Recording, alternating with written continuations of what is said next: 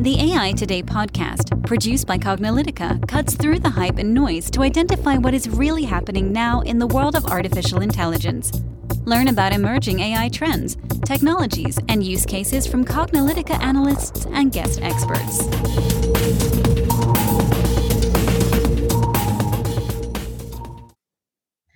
Hello and welcome to the AI Today podcast. I'm your host, Kathleen Walsh. And I'm your host, Ronald Schmelzer. And we have a really exciting podcast for you today. As you know, we've been recently interviewing and talking to a lot of the other hosts of other podcasts on the subject of AI and data science and data in general, mainly because, well, these other podcast hosts have seen some great guests of their own. They have some unique insights into the space. And I think it's interesting for our audience to hear from those folks. Well, first of all, we're not going to be interviewing 100 people in 5 minutes, but it's good to get the podcasts who have interviewed 100 people because we can get them to summarize that in about 5 minutes. Well, maybe 20 or 30 minutes. But for those of you who are maybe first-time listeners to our show, maybe you're coming from the Half Stack Data Science podcast, which our guests are from. If you're new to the AI Today podcast, this is now our 4th year. We are over 200 episodes. And we spend our time here on AI Today interviewing folks who are putting AI into practice today. So we could talk about the realities of making AI and data science work, some of the challenges, maybe the mismatches for what we're hearing in the press and what we're seeing in reality, of which we understand that happens very often. And also in our AI Today podcast, we spend time looking at the markets.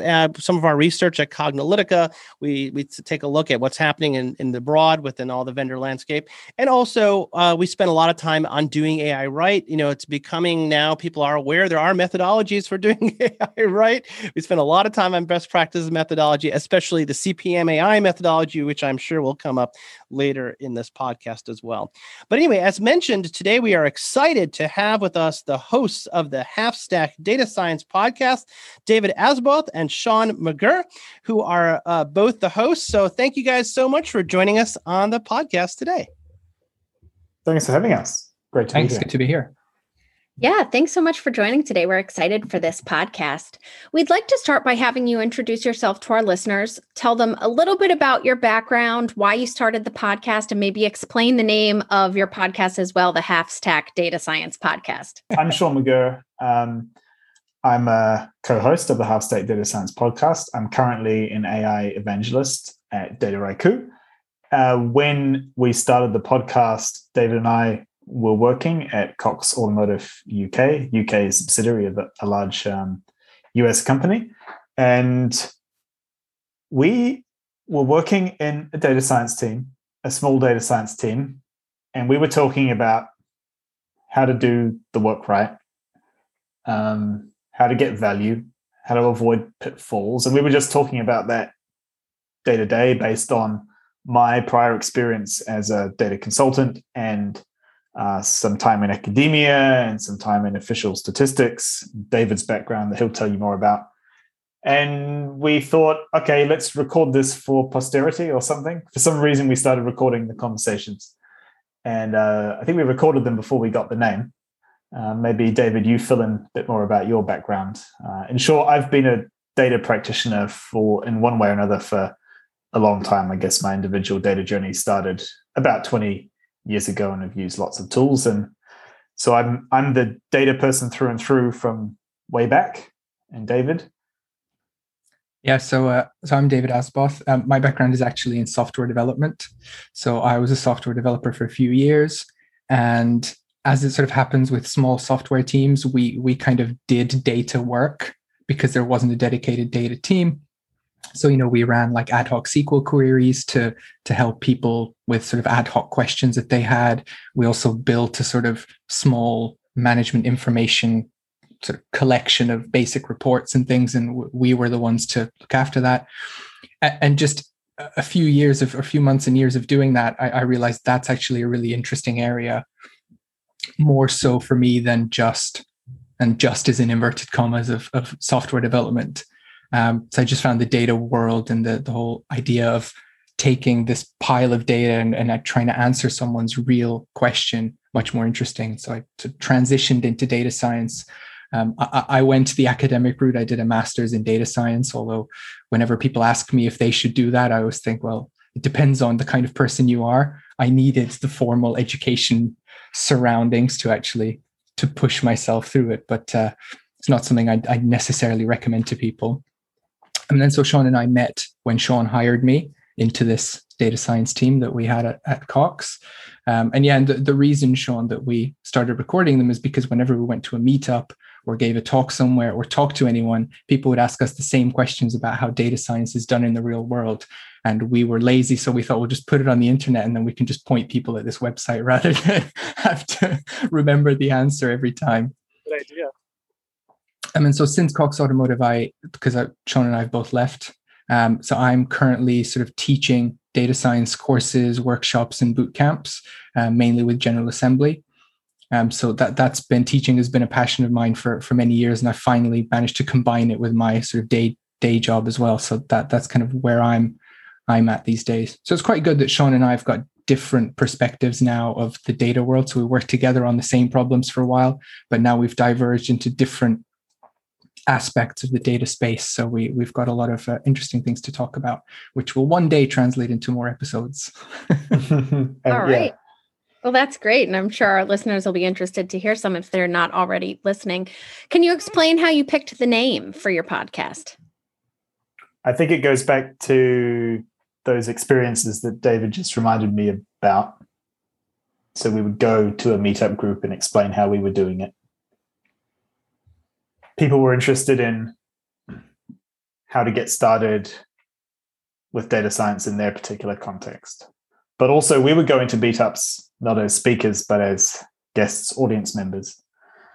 And I remember very well one at a large technology company running a social network.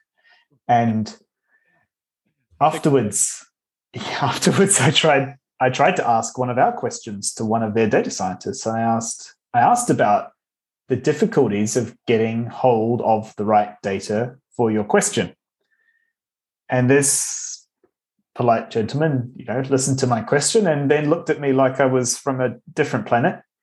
And then he said, well, we have a team of data engineers dedicated to that. And if there's something that we need and we don't have, we just ping them a message on Slack. And then like a few minutes later, they send us a link to the S3 bucket where that data is. And I just realized, wow, that's we have some of the same words in our job title, and maybe we have some of the same training, and maybe some of what we do at some level looks similar day to day, but really the context you're operating in is quite different. And when I interviewed David for that job, I think we got to talking about this issue.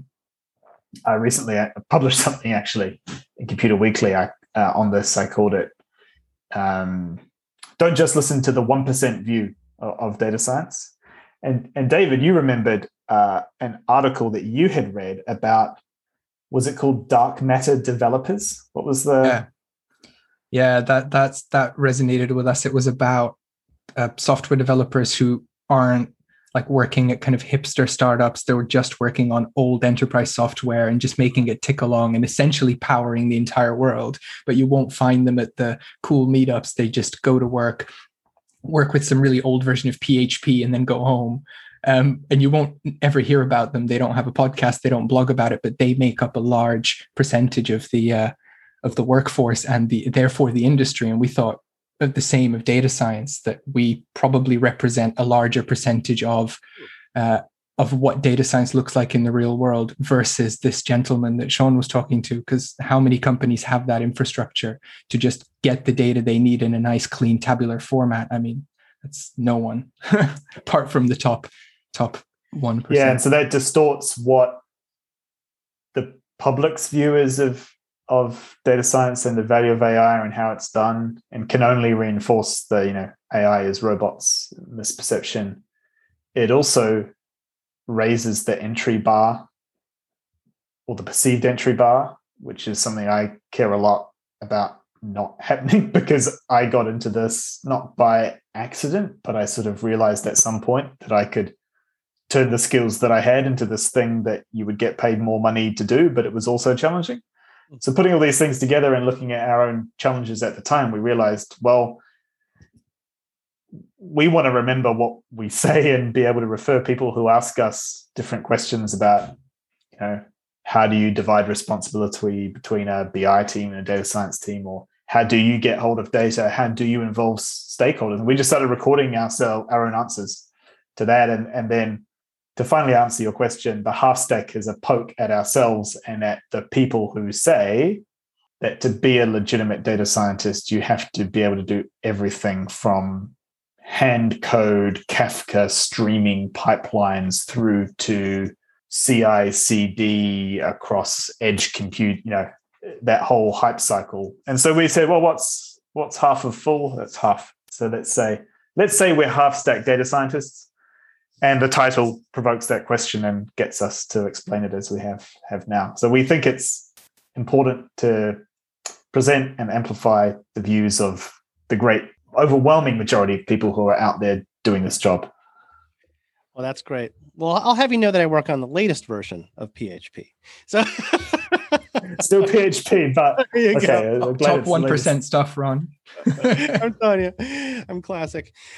So this is really great. I mean, that's actually really, I love those insights, because those are the sorts of things that I think, well, first of all, we don't hear a lot of. Sometimes people are shy to share the realities of making data science or any aspect of the data lifecycle work. And they might think, oh, it's not, if you looked behind the scenes and you look within my organization, it doesn't look very good. It's like held together with string and wire and glue, and we don't have any logical process by which we do things, but like, we must be different. Maybe it's just our organization. It turns out like, well, maybe what you think is happening in the real world really is a lot like what you are, and less like these, FANG companies. And I have to say, Kathleen and I have been having this discussion even offline off of AI today and in our Cognilytica and our research advisory practice, and that even the software development processes have all been kind of,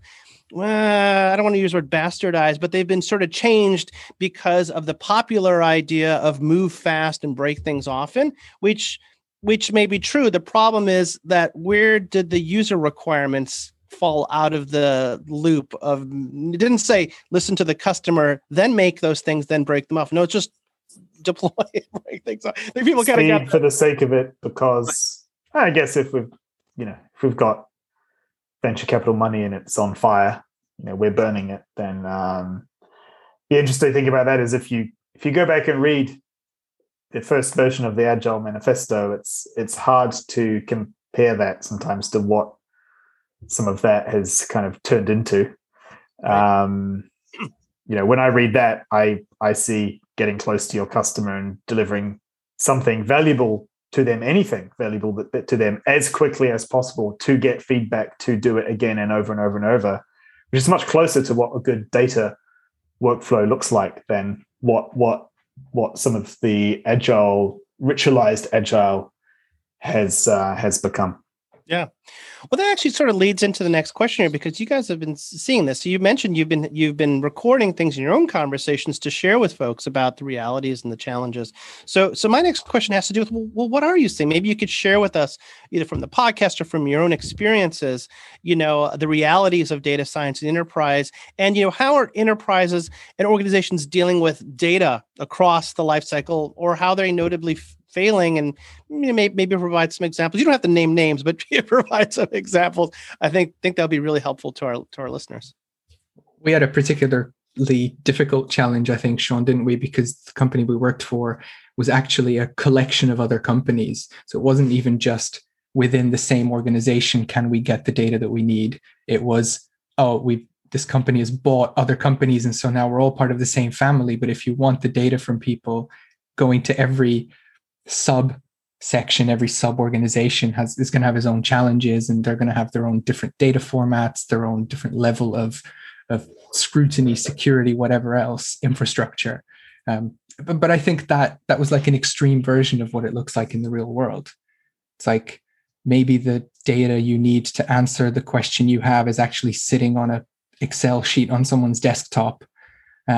But you don't know that until you've gone around and spoken to everyone and spent 6 months trying to, let's put just stuff in a database and then we can answer questions. But it's never that simple. I think the problem is, right, that people think or at least thought when the data hype cycle was much bigger, that, oh, we just need this fancy technology and a few people with PhDs and the value will just kind of come automatically. Sean, I mean, you're much more immersed in this now.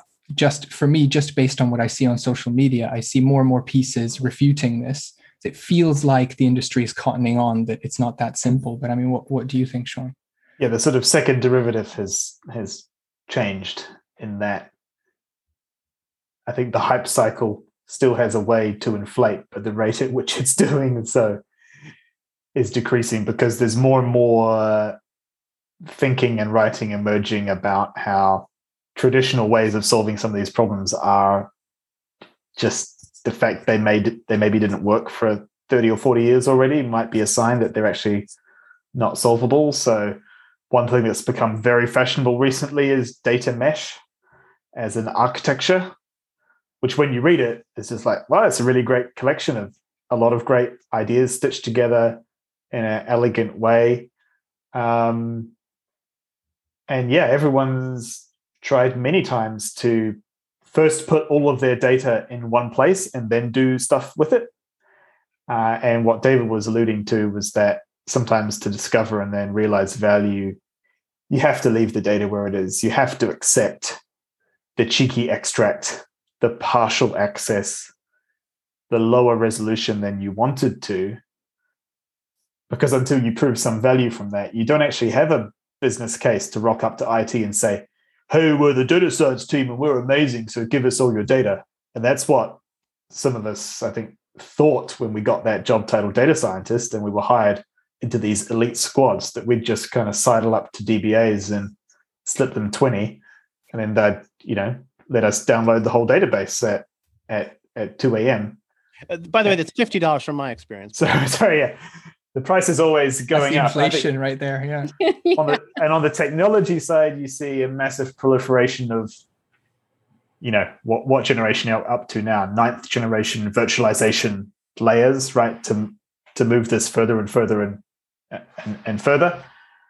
The common thing is to get data from parts of the organization, you have to make it compatible with the incentives of the people who hold that data. You've got to have a reason for them to give it to you. And one of the old-fashioned techniques of, going up the chain to create a large weight to drop on those people's head, it might get you a one-off extract, but it doesn't build that relationship. So I think practitioners in the field have a long way to go to tell stories about the value of sharing that data with me, because you are going to get something back. And often we just don't actually have an answer. Yeah, those are really great insights. And I think it's important to share that too, because you're right. I think sometimes people maybe have perceptions of things, and depending on what organization you're at, things may be different. But, in general, it's always great to share different experiences that you're seeing, especially both of you being data science practitioners. I think that's incredibly helpful. So, since you are both practitioners, you get to have those really unique insights, and you've worked for, a few different companies now to really see how things are and how they're evolving and how, trends can be different. Maybe larger trends can be different, but then also the same as well. So in that regard, what are you seeing as some of the biggest trends emerging in both data and data science today? I think related to what David was saying about at least the hype cycle slowing down, there's a growing recognition that it's not for the 1% of the top companies doing it. That was the reason we started our podcast, to get that view out there, but also that within an organization, it's not for 1% or a 0.1% of that workforce to get the most out of data either. And actually the data and the tools to work with it efficiently have to be in more people's hands. And I will put my hand up and say that I have been in the past quite an elitist about that, quite at the end of the spectrum of, well, if we gave data to people, they'd just do silly things with it. They'd draw the wrong conclusions, wouldn't they? And that's partly my background and some of my training is let's not let it out in the wild.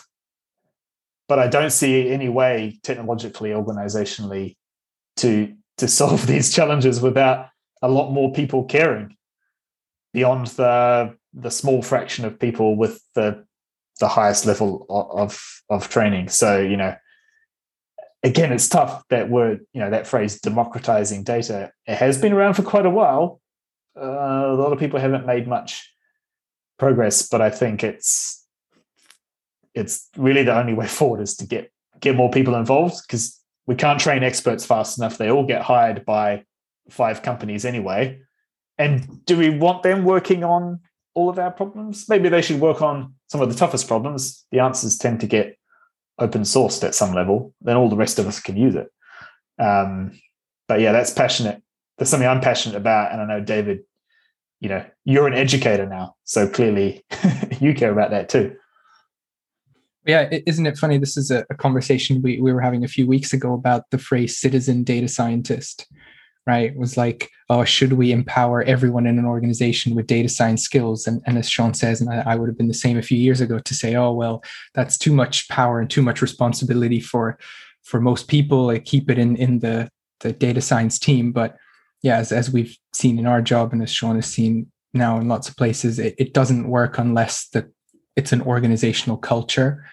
Like, if you just have a data science team that is in any way separate from how the rest of the business operates, you can't deliver value. And one idea is to take your data scientists, and in our case, we were in the used car market, so you could make them sell used cars for a while so they can see what it's like. And then their data science work is informed by actual business problems. But that's not going to fly with most people. I don't think most people are coming out of PhD programs expecting to then sell used cars for a bit just so they can understand the industry. So the other idea is to take people who understand the industry and upskill them enough so that they do just enough data analysis and just enough cleaning and all that kind of stuff so they can actually get some of their own answers. Because there's not really a way to avoid that problem that Sean mentioned. Like, if we come to some conclusions and present them, people are going to run with their own version of it anyway. So it doesn't really matter if they derived it or we did. It's just, if they derive it, then they leave us alone, and they also have their own problem to solve. So they're a lot closer to the value generation part. So that's the trend I see in education as well, of like, corporate training is now much better because so many companies are realizing that they need to take people who aren't data people, and they don't want to turn them into data scientists. They just want to upskill them in these skills. And those skills are not AI machine learning. They are, how do I take 7 Excel files, mash them all into one, and make a bar chart from it? Like, it doesn't matter how you teach it, what examples you use. The feedback is almost always from people, oh yeah, the machine learning stuff is really cool. I don't see myself using that in the next 2 years. What I really, I'm glad I learned on this bootcamp is how to manipulate data at scale so that I don't have to click buttons in Excel, nor do I have to copy and paste things from 7 sources and then repeat the same manual task every single day as part of my job. So now I save 2 days a week, which is like, it's an amazing impact to be able to enable people. And maybe our impact is saving people 2 days a week so that they can actually start thinking about how to do their jobs better, and not let's make the data scientist parachute them in and make them deliver some kind of nebulous value. Yeah, that's interesting that you bring that up. And I think that, we always say that organizations just have a tremendous amount of data. Data is incredibly valuable. And so to be able to manipulate it, work with it, understand it is incredibly important for everybody at the organization, not just a select few. So it's great to see that that's moving forward. You had talked about kind of the hype cycle slowing down. Are you talking about like a data science hype cycle, an AI hype cycle, a little bit of both? What I was thinking specifically was that when I studied data science at university, it was very academic. It was all maths, basically, which I wasn't really prepared for. And then you go into industry and none of it is maths, because all of it is taking 7 different data formats, mashing them together, fixing the dates and so on. That's most of your work, which they don't teach you at an academic institution. And I think the gap between what people think data science training is and what data science is, and then what it actually looks like, I think that gap is maybe getting smaller. over the years. That was what I was thinking. Yeah. Sean, what else are you? I the hype think cycle? that there have been several waves of hype. Probably the first wave was big data starting in early 2010s, and then it pretty quickly became, unless you're doing big data, which means spending a lot of money on Hadoop, you're not cool and you'll definitely fail. And then a couple of years later, well, you should really be doing modern Hadoop, which is Spark. And if you're not doing that, then how can you be a data science company? And you need to be that, otherwise you're going to fail. And then a couple of years later, well, unless you're doing all of the above on Kubernetes, how are you going to be an AI company? And I understand why those things resonate, because people have money to spend in budgets and they have big things they want to achieve. And what the hype cycle does is connect aspirations with wallets, right? And say, give me all your money and magic will happen. I think because there have now been so many of those cycles and so many people have been burnt, that some people are now being more careful about the business case they're building and focusing more on, do we have the right people plan, the right org structure, the right level of priority, sponsorship? Are we doing something about data literacy? All of the classics and all of the foundational stuff that you need, whatever technology you're using.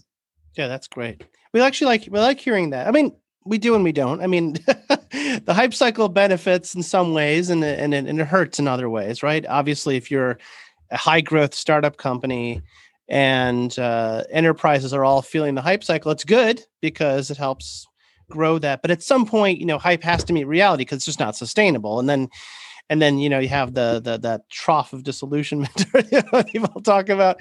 So I think that's we need to we're what we're concerned about is like, well, at the end of the day, you could really make the argument that of all the assets in the enterprise, the ones that have the most value are the data. Well, first of all, the people, and the data, and then the things that connect the people and the data and the customers together. That's kind of where the value is. The systems come and go, and technology comes, especially if you're one of those organizations that's grown through, aggregation of a bunch of other companies through acquisition.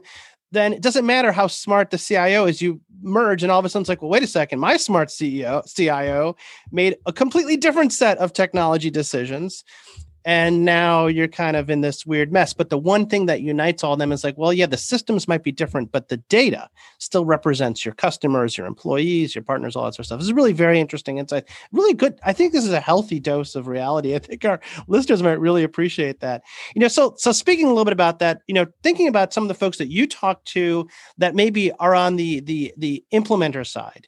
Have you heard or seen any sort of maybe surprising things that maybe you're like, oh, I didn't expect that, or some interesting insights, some common themes that might be of interest to share to our listeners here?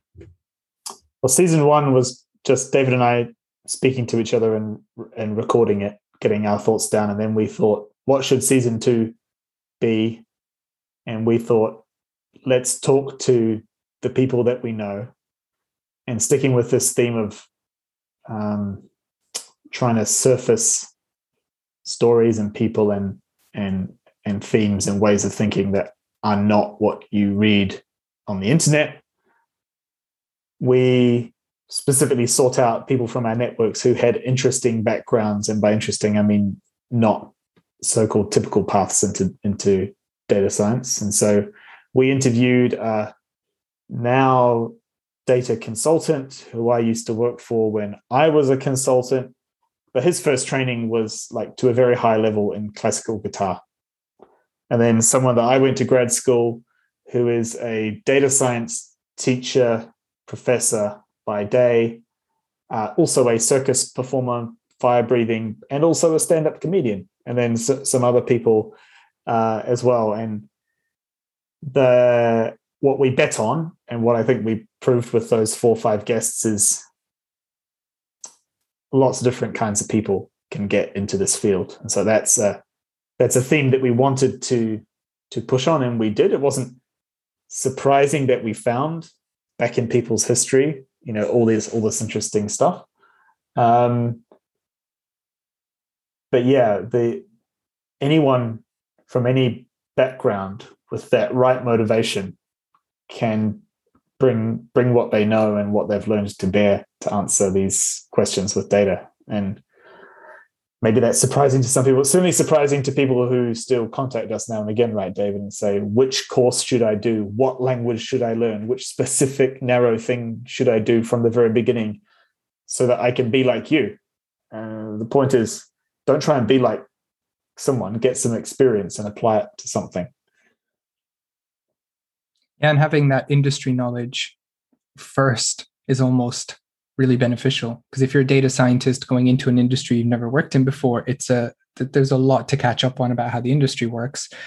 If you're someone who's embedded in that industry for decades and you're upskilling in data skills, I think that ramp is actually easier to climb and quicker and more valuable for the company as well, because that person cares about the industry. So if you've been in automotive for 10 years, you care about the industry, you want to stay there. So upskilling you in data skills means that you are now a budding data scientist in the automotive industry who also wants to continue being good at doing data science in the automotive industry. Whereas if you're a data scientist who thinks you're somehow separate from the industry, then your next job might just be in a completely different industry, and you've kind of thrown away some of your experience in some ways.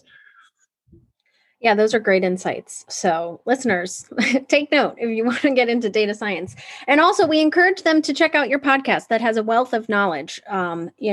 This is why we enjoy all of our interviews, and definitely with other podcasters. So we like to always wrap up our podcast by asking our guests the same last question, because we get such varied responses, and I always love to hear what everybody has to say. So as a final note, what do you believe the future of AI is in general and its application to organizations and beyond? I was going to say we asked the same first question, but for the same reason, because we always get different responses. You have to listen to the crossover episode to hear that. The future of AI in general. Well, I think there's a way to run on the kind of killer rogue robots thing that's not going away anytime soon. So I think the public consumers are going to continue to have a mistaken view of it for a very long time, even while it seeps into more and more of all of our lives, overwhelmingly for benefit, but unfortunately quite often for not benefit at the individual level or at the societal level. So it's going to end up everywhere. And for all the reasons we've discussed, it's complicated to do, and that makes it difficult to understand and govern. So I think in different industries, in different countries, at different times, there's going to be reckonings.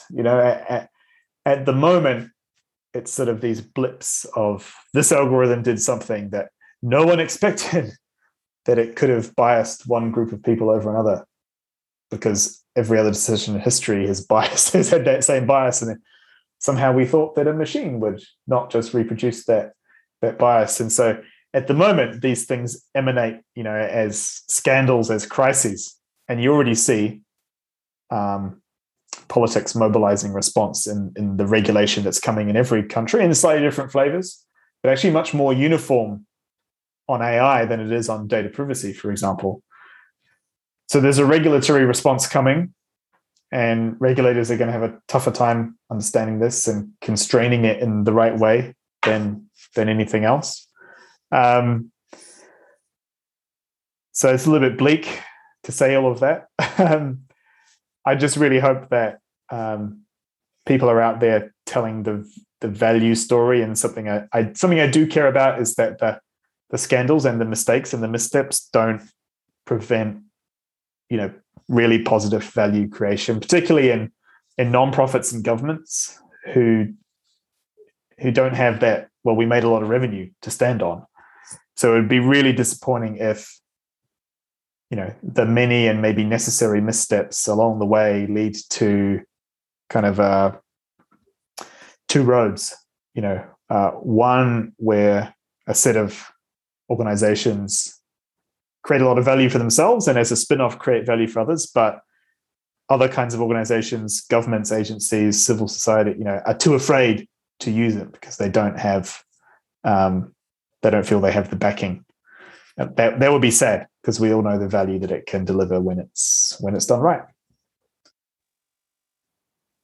I think the only thing I would add to that is what I'm seeing sort of at the grassroots level, as I was saying a few times, that more and more I think people will upskill in the skills that they actually need. And then a lot of that other stuff, like the machine learning, predictive AI stuff, will be sort of abstracted away from them to the appropriate level.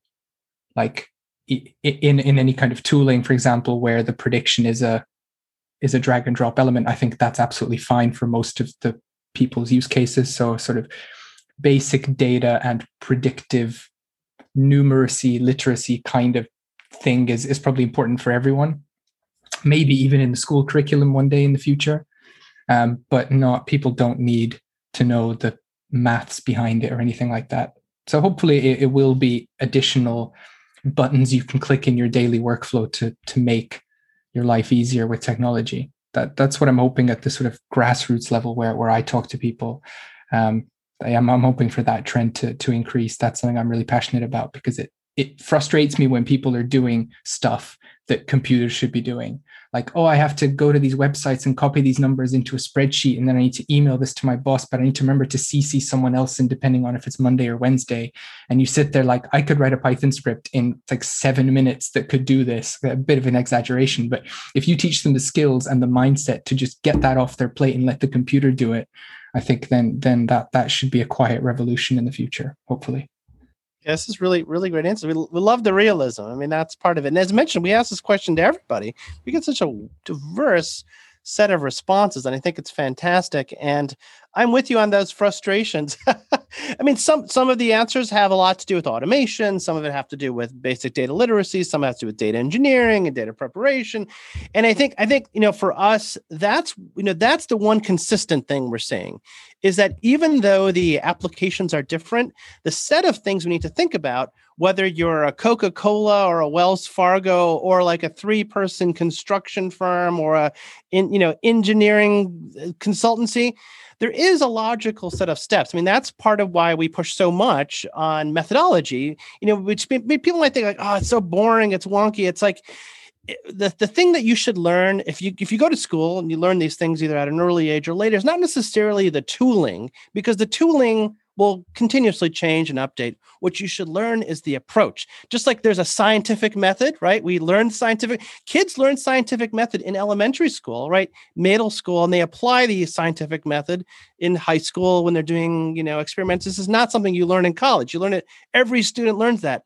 Maybe the things that we should be teaching at an early age is sort of like the data methodology or the information methodology, whatever that is. For us, we have, CPMAI is really a methodology for practitioners, for people who are trying to do any sort of data project based, again, as mentioned, on CRISP-DM, which is a methodology that's been around for 20 plus years. It's not the end all and be all. Are there better methodologies? Maybe, but certainly having one is better than not having one.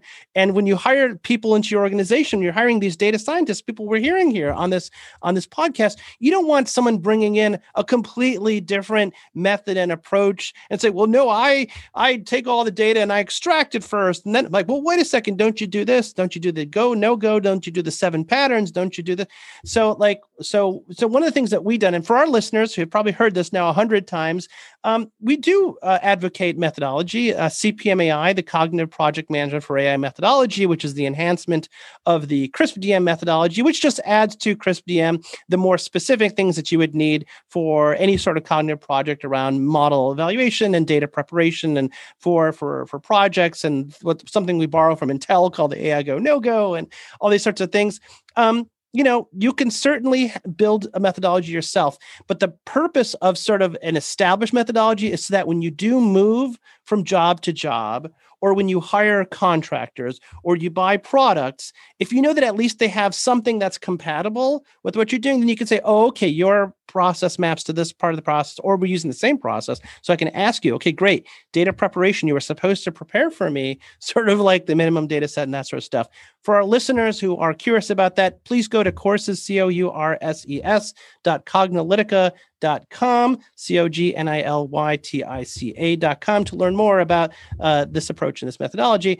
And certainly a lot of organizations have been through it. We put the government through this paces on this one quite a bit. Will that make the government more efficient? That's a whole other ball of wax. I'm not going to get into that, but at least it's a stepping stone for you. So I want to thank our podcast guests. We're like 40 minutes, fantastic interview. You guys are fantastic. And as mentioned, we were so thrilled to be guests on their podcast as well. So we encourage you to go subscribe and listen to the Half Stack Data Science podcast. Clearly, they have a fantastic perspective, a real world. We love real world perspectives. It's not all, fireworks and roses. And we encourage our listeners to listen, especially if you're kind of like, you like what you hear, and I know we do. Encourage you to go over there, listen to subscribe. Of course, listen to our interview as well, but then use that again as a stepping stone to expand your education and knowledge, because that's really helpful. So I don't know, Kathleen, first of all, I just want to thank our guests so much for being a part of Thanks for having us. Thanks for having us. Yeah, That's David, great. Sean, thank you so much for joining us today. And as Ron mentioned, we will be on their show as well, the Half Stack Data Science podcast. So we'll make sure to link to that episode in the show notes. We encourage all of our listeners to check that out. And if you've enjoyed listening to this podcast, please make sure to rate us on iTunes, Google, Spotify, or your favorite podcast platform. Thanks for listening, and we'll catch you at the next episode. And that's a wrap for today. To download this episode, find additional episodes and transcripts, subscribe to our newsletter, and more, please visit our website at cognilitica.com. Join the discussion in between podcasts on the AI Today Facebook group, and make sure to join the Cognilitica Facebook page for updates on this and future podcasts. Also, subscribe to our podcast in iTunes, Google Play, and elsewhere to get notified of future episodes. Want to support this podcast and get your message out to our listeners? Then become a sponsor. We offer significant benefits for AI Today sponsors, including promotion in the podcast and landing page, and opportunities to be a guest on the AI Today show. For more information on sponsorship, visit the Cognilitica website and click on the podcast link. This sound recording and its contents is copyright by Cognilitica, all rights reserved. Music by Matsu Gravas. As always, thanks for listening to AI Today, and we'll catch you at the next podcast.